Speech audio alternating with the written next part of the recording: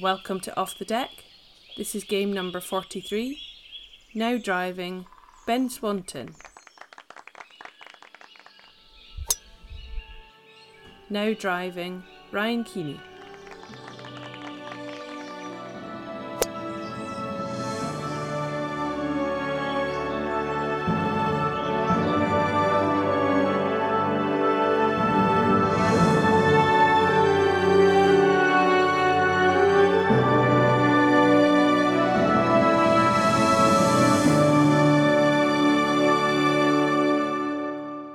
Hello and welcome to Off the Deck Golf Podcast, and a happy Mother's Day to everybody in America, because I guess it was Mother's Day this weekend, even though we had it a few months ago.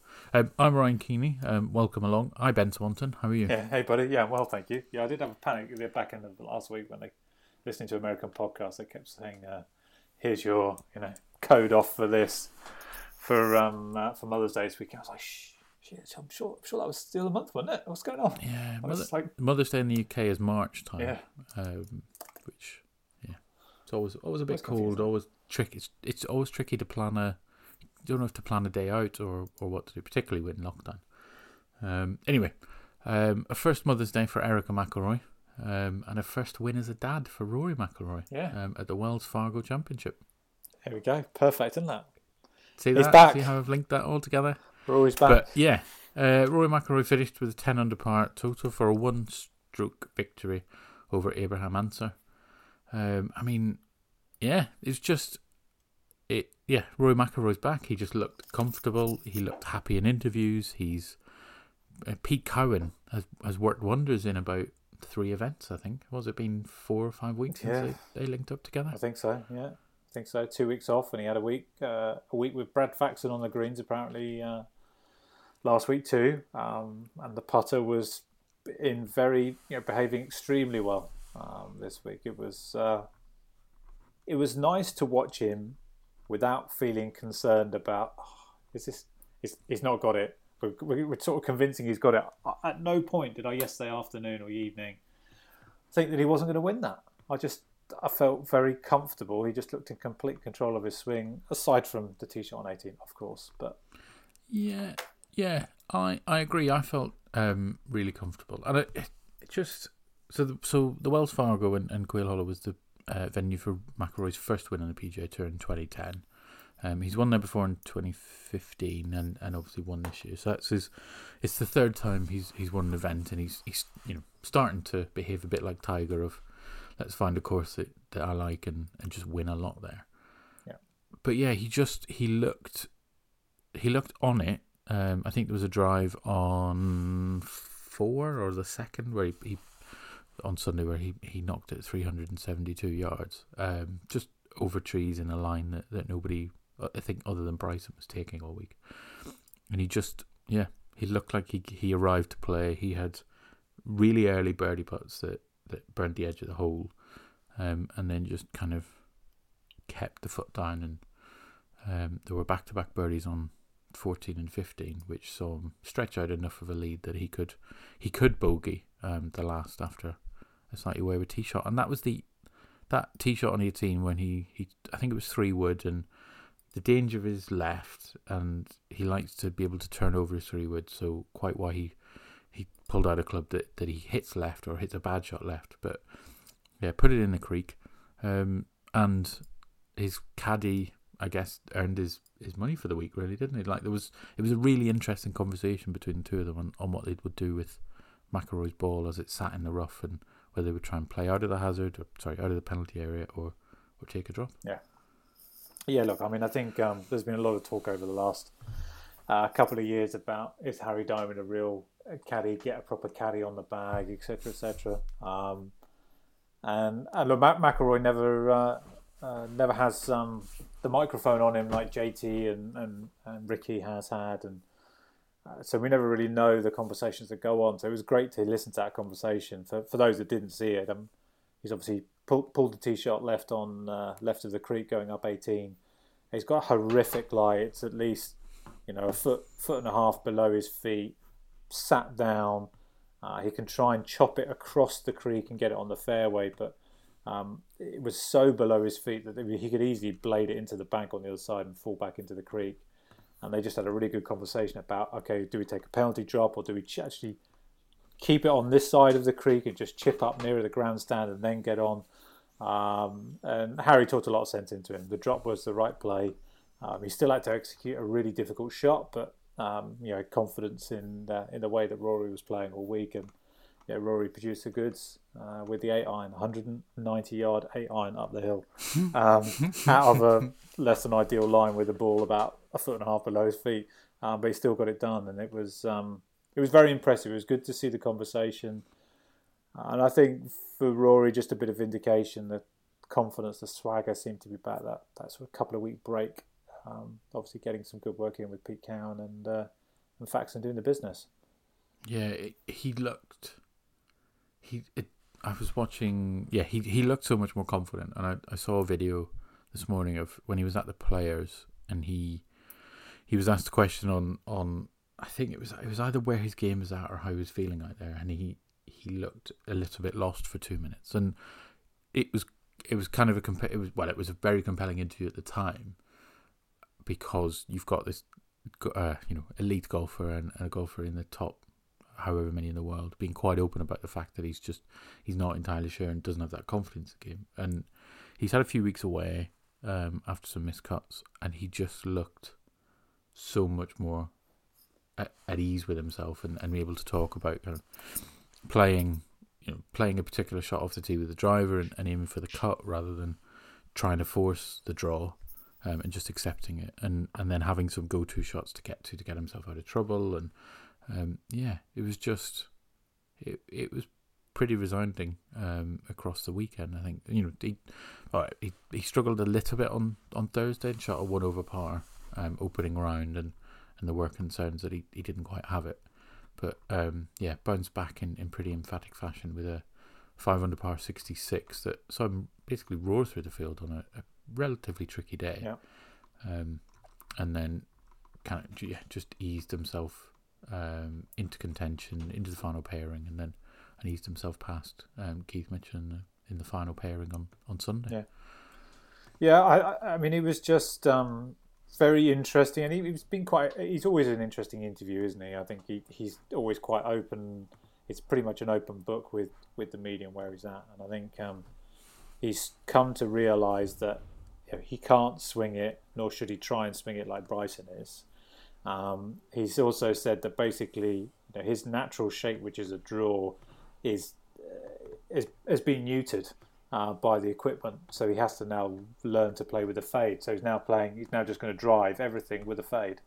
So I think he's sort of, it's what's fascinating, isn't it? And you and I were chatting before we started recording about our own golf games and some of the stuff that we learn and the process that we go through. And even one of the greatest players of the last generation is still finding stuff out as things change. It's quite interesting, and as I say, the swing changes plus I think he did Bob Bratella as well. He went and saw Bob for a bit of mindset stuff. Just the whole thing seems to have worked out, and it's just nice to see him back, to be honest. I think golf is in much better shape when he's playing well, and I think it would have been a pretty dull tournament otherwise. Not at all, but I think I invested in particularly Sunday night viewing a lot more than I would normally do. And I did this in January, when he was in the final pairing in Abu Dhabi, when it was, and I kind of not necessarily made plans around it, but the TV was on, or the iPad had it on, and it was going on, and then I was paying more and more attention. Whereas I think, so previously I rely on social media a little bit, and kind of keeping up to date and seeing highlights for some of the more regular season PGA Tour events and watch some of the TV. But McIlroy in the final pairing at a PGA Tour event, I'm tuning in and keeping an eye. And the difference for him was his putter. Looking through the five guys in the top five, so he beat out Answer by one, and Hovland and Keith Mitchell were another shot back, and Gary Woodland stuttered on the final day. But they all played the golf course tee to green really well. I think it was Mitchell and Hovland were among the leaders off the tee, and Answer and Woodland were pretty solid in their approach play. But it was McIlroy's putting that kind of separated him. That he was good tee to green. He was in the top 10, but putting was some of the putts that he made. A couple of par saves, but particularly some of the birdies, I think, in round 3. Slightly unlikely, but they just kind of kept him cruising along, which was really nice to see. Yeah, it was. It was. I think the pace of some of the way the putts were going in. I think there were two things with me. It was a putt on 7 for birdie. It was a big breaking left to right putt. Just went in the middle of the heart at a nice pace. And then I think the tee shot on 17, everybody had struggled with that all day, with water everywhere, sort of short left. And you just hit a lovely sort of drawing 7-iron to about 20 feet. Nearly made the birdie. But it was just like the easiest par 3, and I think everybody obviously talks about the Green Mile. The last 3 holes there is extremely challenging, and he just made 16 and 70 look so easy with just extremely good golf. And the only bogey of the day coming on 18, but even that was an extremely good bogey at the end. So just very, very encouraging. And in fairness to him, he also had to get a score. Whilst he had a 2-shot lead going to the last hole, can't forget Abraham Ants had a great final round to put a little bit of scoreboard pressure on him. He still had to perform on that last hole, so it was good to see him come through. Yeah. Answer played his final 10 holes of the tournament in 5 under to roar it up through the field and post that 9 under total. But you could, I think McIlroy had the benefit of that drop and the 2-shot cushion. I don't think he's necessarily dropping the ball. He's hacking out if he thinks he has to make par. And things go slightly differently, I guess, but we'll take it. Yeah, it was really fun, and it's nice to have McIlroy back. It's funny though, because you've got you had a guy that he wasn't necessarily amongst the favourites going into the betting going into the event. Bryson and Thomas were in the field. You've got plenty of others that actually had edged ahead of McIlroy in the rank because he looked so out of sorts and had dropped 15th in the world. Yeah. But with one win and with the PGA Championship at Keogh Island where McIlroy has won before, he's now the bookies' favourite and the bettors' favourite to add to his major haul after one weekend of looking quite comfortable in his own skin. We're so stupid, aren't we? Those of us who like a little flutter, just so stupid. All in. He won there before. He's won the PGA Championship a number of times. Yeah, why not? Yeah, he won. He's won at Quail Hollow before. Yeah. So he did that. And it's good vibes. He's now got a week off. He rolls into a major at a course that he likes. A course that he basically lapped the field. He won by 8, didn't he? Yeah. He was supreme that way. Set a record. But yeah, it's nailed on, isn't it? Rory McIlroy adds to his major haul in about 15 days' time. 14 days. Look, they're all set up for him. Keogh Island. Torrey Pines in particular, you couldn't get 2 better golf tracks for Rory because they're just bombers' paradises, the 2 of them. So if he's playing like he did this past week, or certainly the last 3 rounds, I know he was a bit all over the shop on in the first round, but he's going to be absolutely there or thereabouts, and rightly at the top. Because if you look at some of the others, Rahm missed the cut. DJ's not playing at all well at the minute, having been the best player ever for a period of time towards the back end of last season. JT didn't play that well, not played so well since the Players. Bryson, well, we'll talk about him in a bit, but nearly missed the cut, and we've got a T10. So no one's really kind of lapping the field right now and playing much, much better than anywhere else. So why not Rory at this rate? Well, Bryson did jump to number 1 in the FedEx Cup standings, which is obviously the real quiz, after flying home on Friday afternoon. So he was out early on Friday, shot a disappointing 3 over par 74, was sat at 2 over, in about a tie for 78th, 79th, I think, and thought, right, well, that's me. I'm going to get home to Dallas and just get comfortable and hang out, really. And I think basically over the course of his flight and by the time he got home, the wind picked up, which makes, I think, McIlroy's 5 under on the day slightly more impressive. But the wind picked up, everybody struggled, and Bryson went from 2 shots off the cut line to getting in, and having to rattle his way back, which is incredible first world problems. It's insane, isn't it? His carbon footprint's horrendous. You know, a lot of the talk on Twitter was about he just doing it for the pip clicks, play impact program. I think it's fascinating that this is the brand that Bryson has developed for himself, because it's cultivated, because he was trying to make a joke of the fact that he'd popped home to Dallas for a workout, and everybody, well, not everybody, but quite a few people took it seriously, like, oh my god, this guy is ridiculous that he doesn't, he can't go to a normal gym or somebody else's gym, he's got to go home to Dallas to do a workout, when in fact he was just trying to be jovial about the fact that actually he'd got it badly wrong. But what I wonder, what had his caddy done? Like, was his caddy? I don't know. In these situations, like, I don't know what that vibe is like. Like, has his caddy just paid for somewhere for the weekend anyway, and we'll see him, at Kew in a couple of weeks? Or I don't think they're playing the Byron Nelson. I'd imagine he's done something. Well, I mean, his caddy would be pleased that he did make the cut, because he's made a few quid, probably made best part of 5-10 grand out of him for his weekend performance. But yeah, I mean, it's just classic Bryson, isn't it? Just strange. He's a strange boy, isn't he? But I don't think I remember seeing him play a shot. Actually, thinking about yesterday, I don't think I saw him play anything. No, I saw him. We saw him because obviously they were talking about him getting that flight home. Yeah. But yeah, he's he jumps up the FedEx Cup rankings, which is something, I guess. But yeah, I mean, 68 across the weekend is perfectly fine. Yeah. He'll take that.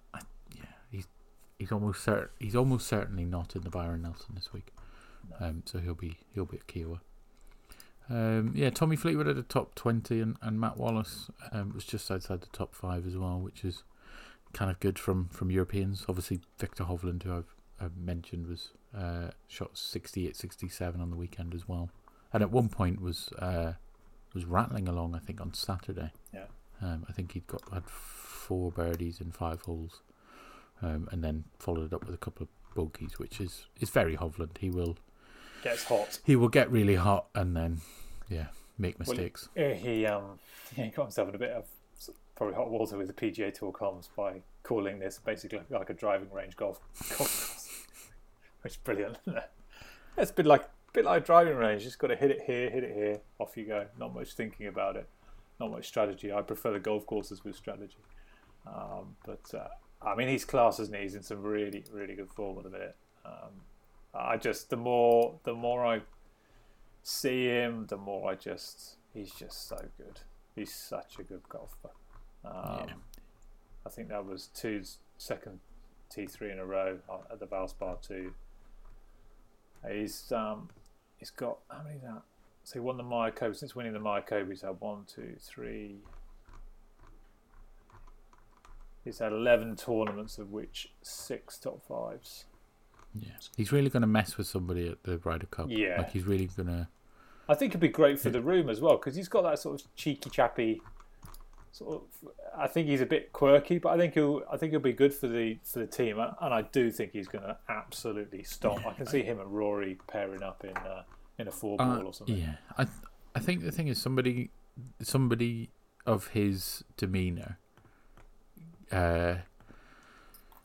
I don't want to say he gets away with it, but you make more allowances for him being that sort of player because he's so good. Like Hovland is going to qualify automatically. He's going to be in the Ryder Cup team. So you look at him and go, right, well, this guy's going to be part of the team for the next 8 to 10 years. So where does he go? Who does he play well with?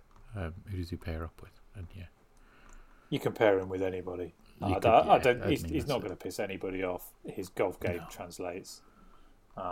He's just brilliant. Love him. Golf is better for having him, and I don't know. He's certainly somebody who does draw me in. Yeah. The fun part will be if like somebody like Rory just go, I'll play with him and just picks him up as his pair, because you get the feeling sometimes that Rory McIlroy is just crying out for a long-standing Ryder Cup partner. Like he wants somebody that he knows he's going to play with every couple of years. But on the LPGA Tour, Arya Jotanagan raced from not necessarily way down the field, but shot a final day 63 to win the Honda LPGA in Thailand. To pick up a home event. Patty Tavatanakit, who we mentioned last week, playing her first home event since winning a major, started with back-to-back 64s, but only shot 70 across the weekend on a very low-scoring week in Thailand. There were lots of birdies. Did you see Arya's front nine? She went. She opened with 3 birdies in a row. Yeah. And then had another 3, so went out in 30, home in 33 to charge past everybody. She's quality. I mean, she was so good was it 3 years ago, I want to say, where I think she won a couple of majors and a couple of the big tournaments.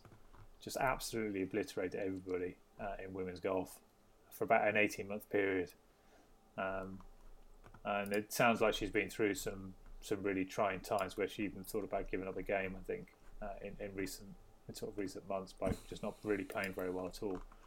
So just great to see her back. I didn't get to, because of the time difference, didn't get to see much of it, saw a few highlights, but yeah, as you rightly said, it was like literally a birdie fest. It looked like Patty was going to run away with it all through 2 rounds. I think she was a good sort of 3 or 4 shots clear of everybody, but was reeled in over the weekend. But there's some extremely good scoring from Arya, and then So Young Roy shot 64, added Amy Yang for 64 to come in T3.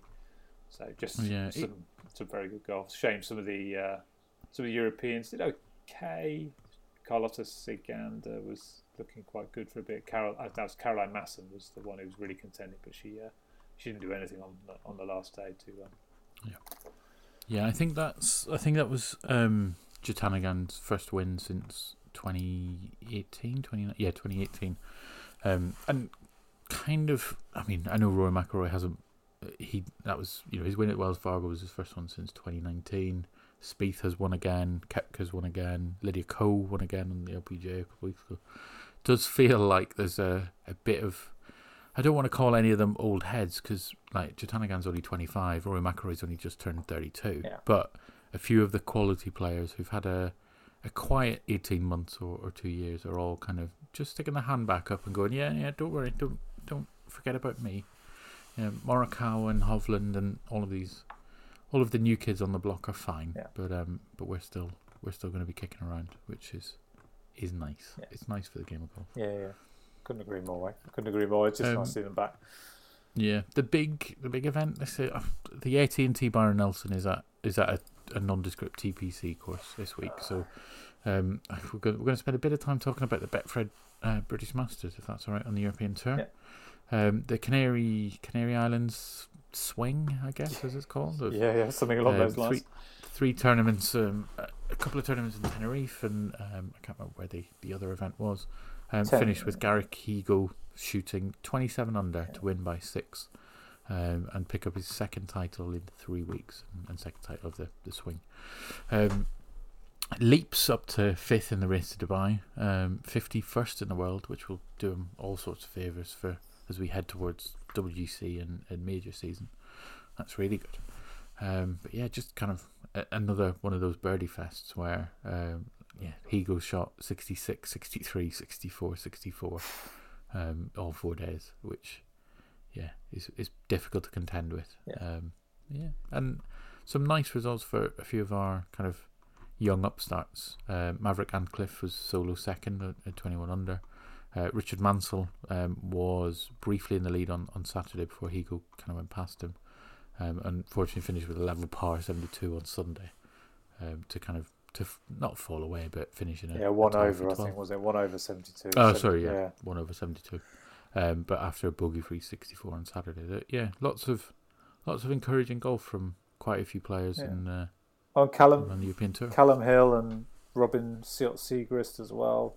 Two of your others we mentioned all finishing tied 12th alongside Richard. So yeah, some of the guys we've highlighted have had a nice little Canary swing, but certainly the Canaries were dominated by the South Africans. You know, and in fairness, Garrick Higgo, I think he had one sort of off round last week. I think it might have been the first or maybe the second round where it just felt like he ran out. I think it was the second round. He ran out of a little bit of steam after his win the previous week.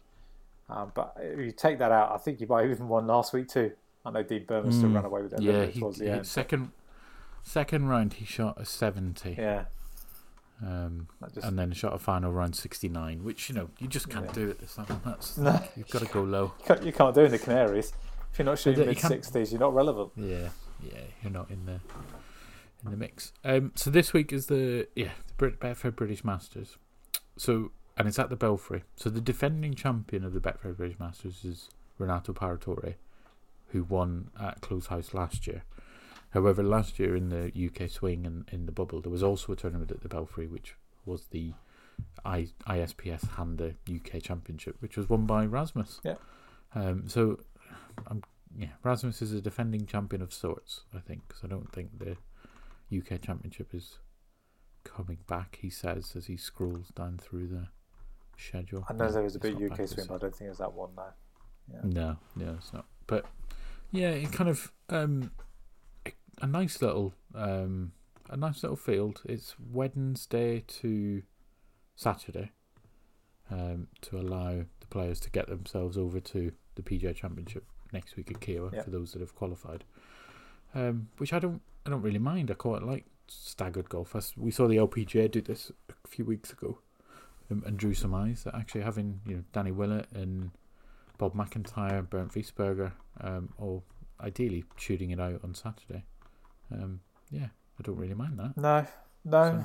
You got other guys in there like Hao Tong Lee. He'll be one to look out for this week.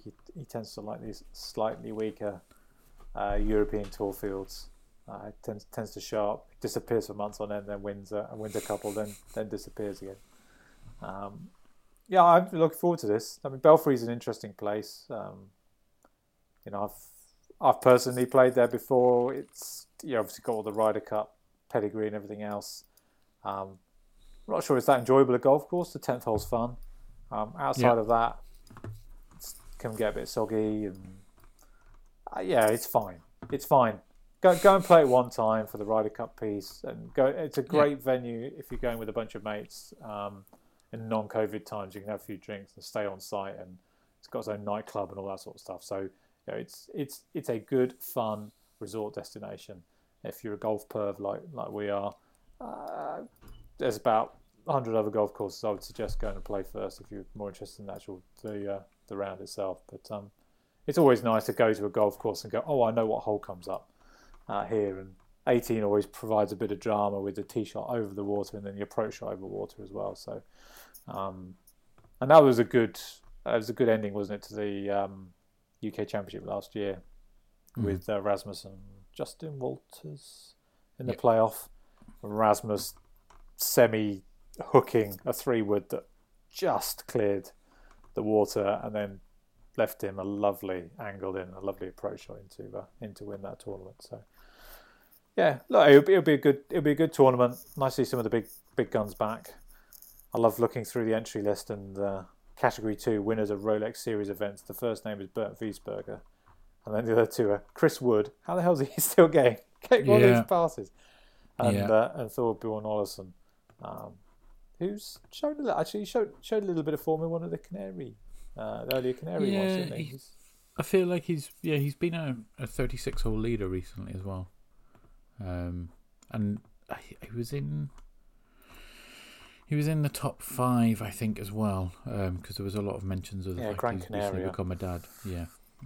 But I think the Belfry it invokes Ryder Cup memories. The 10th is fun, and you've played it, which I think means not that you never want to go back, but you know. Oh no, there are other golf courses around yeah, there that you would happily play. I think it's the sort of golf course I would definitely go back and play. It's one of those that you go there thinking it's going to be something, and then actually it's okay. And some of the holes, so the drivable 10th is fun to play. And just for record, I drove the green, so I tried once, drove the green, hit it. And the 18th is fun, but to us the amateur, and I played off the white tees, which was stupid. It just punched me in the face. It's long, and it's really wet.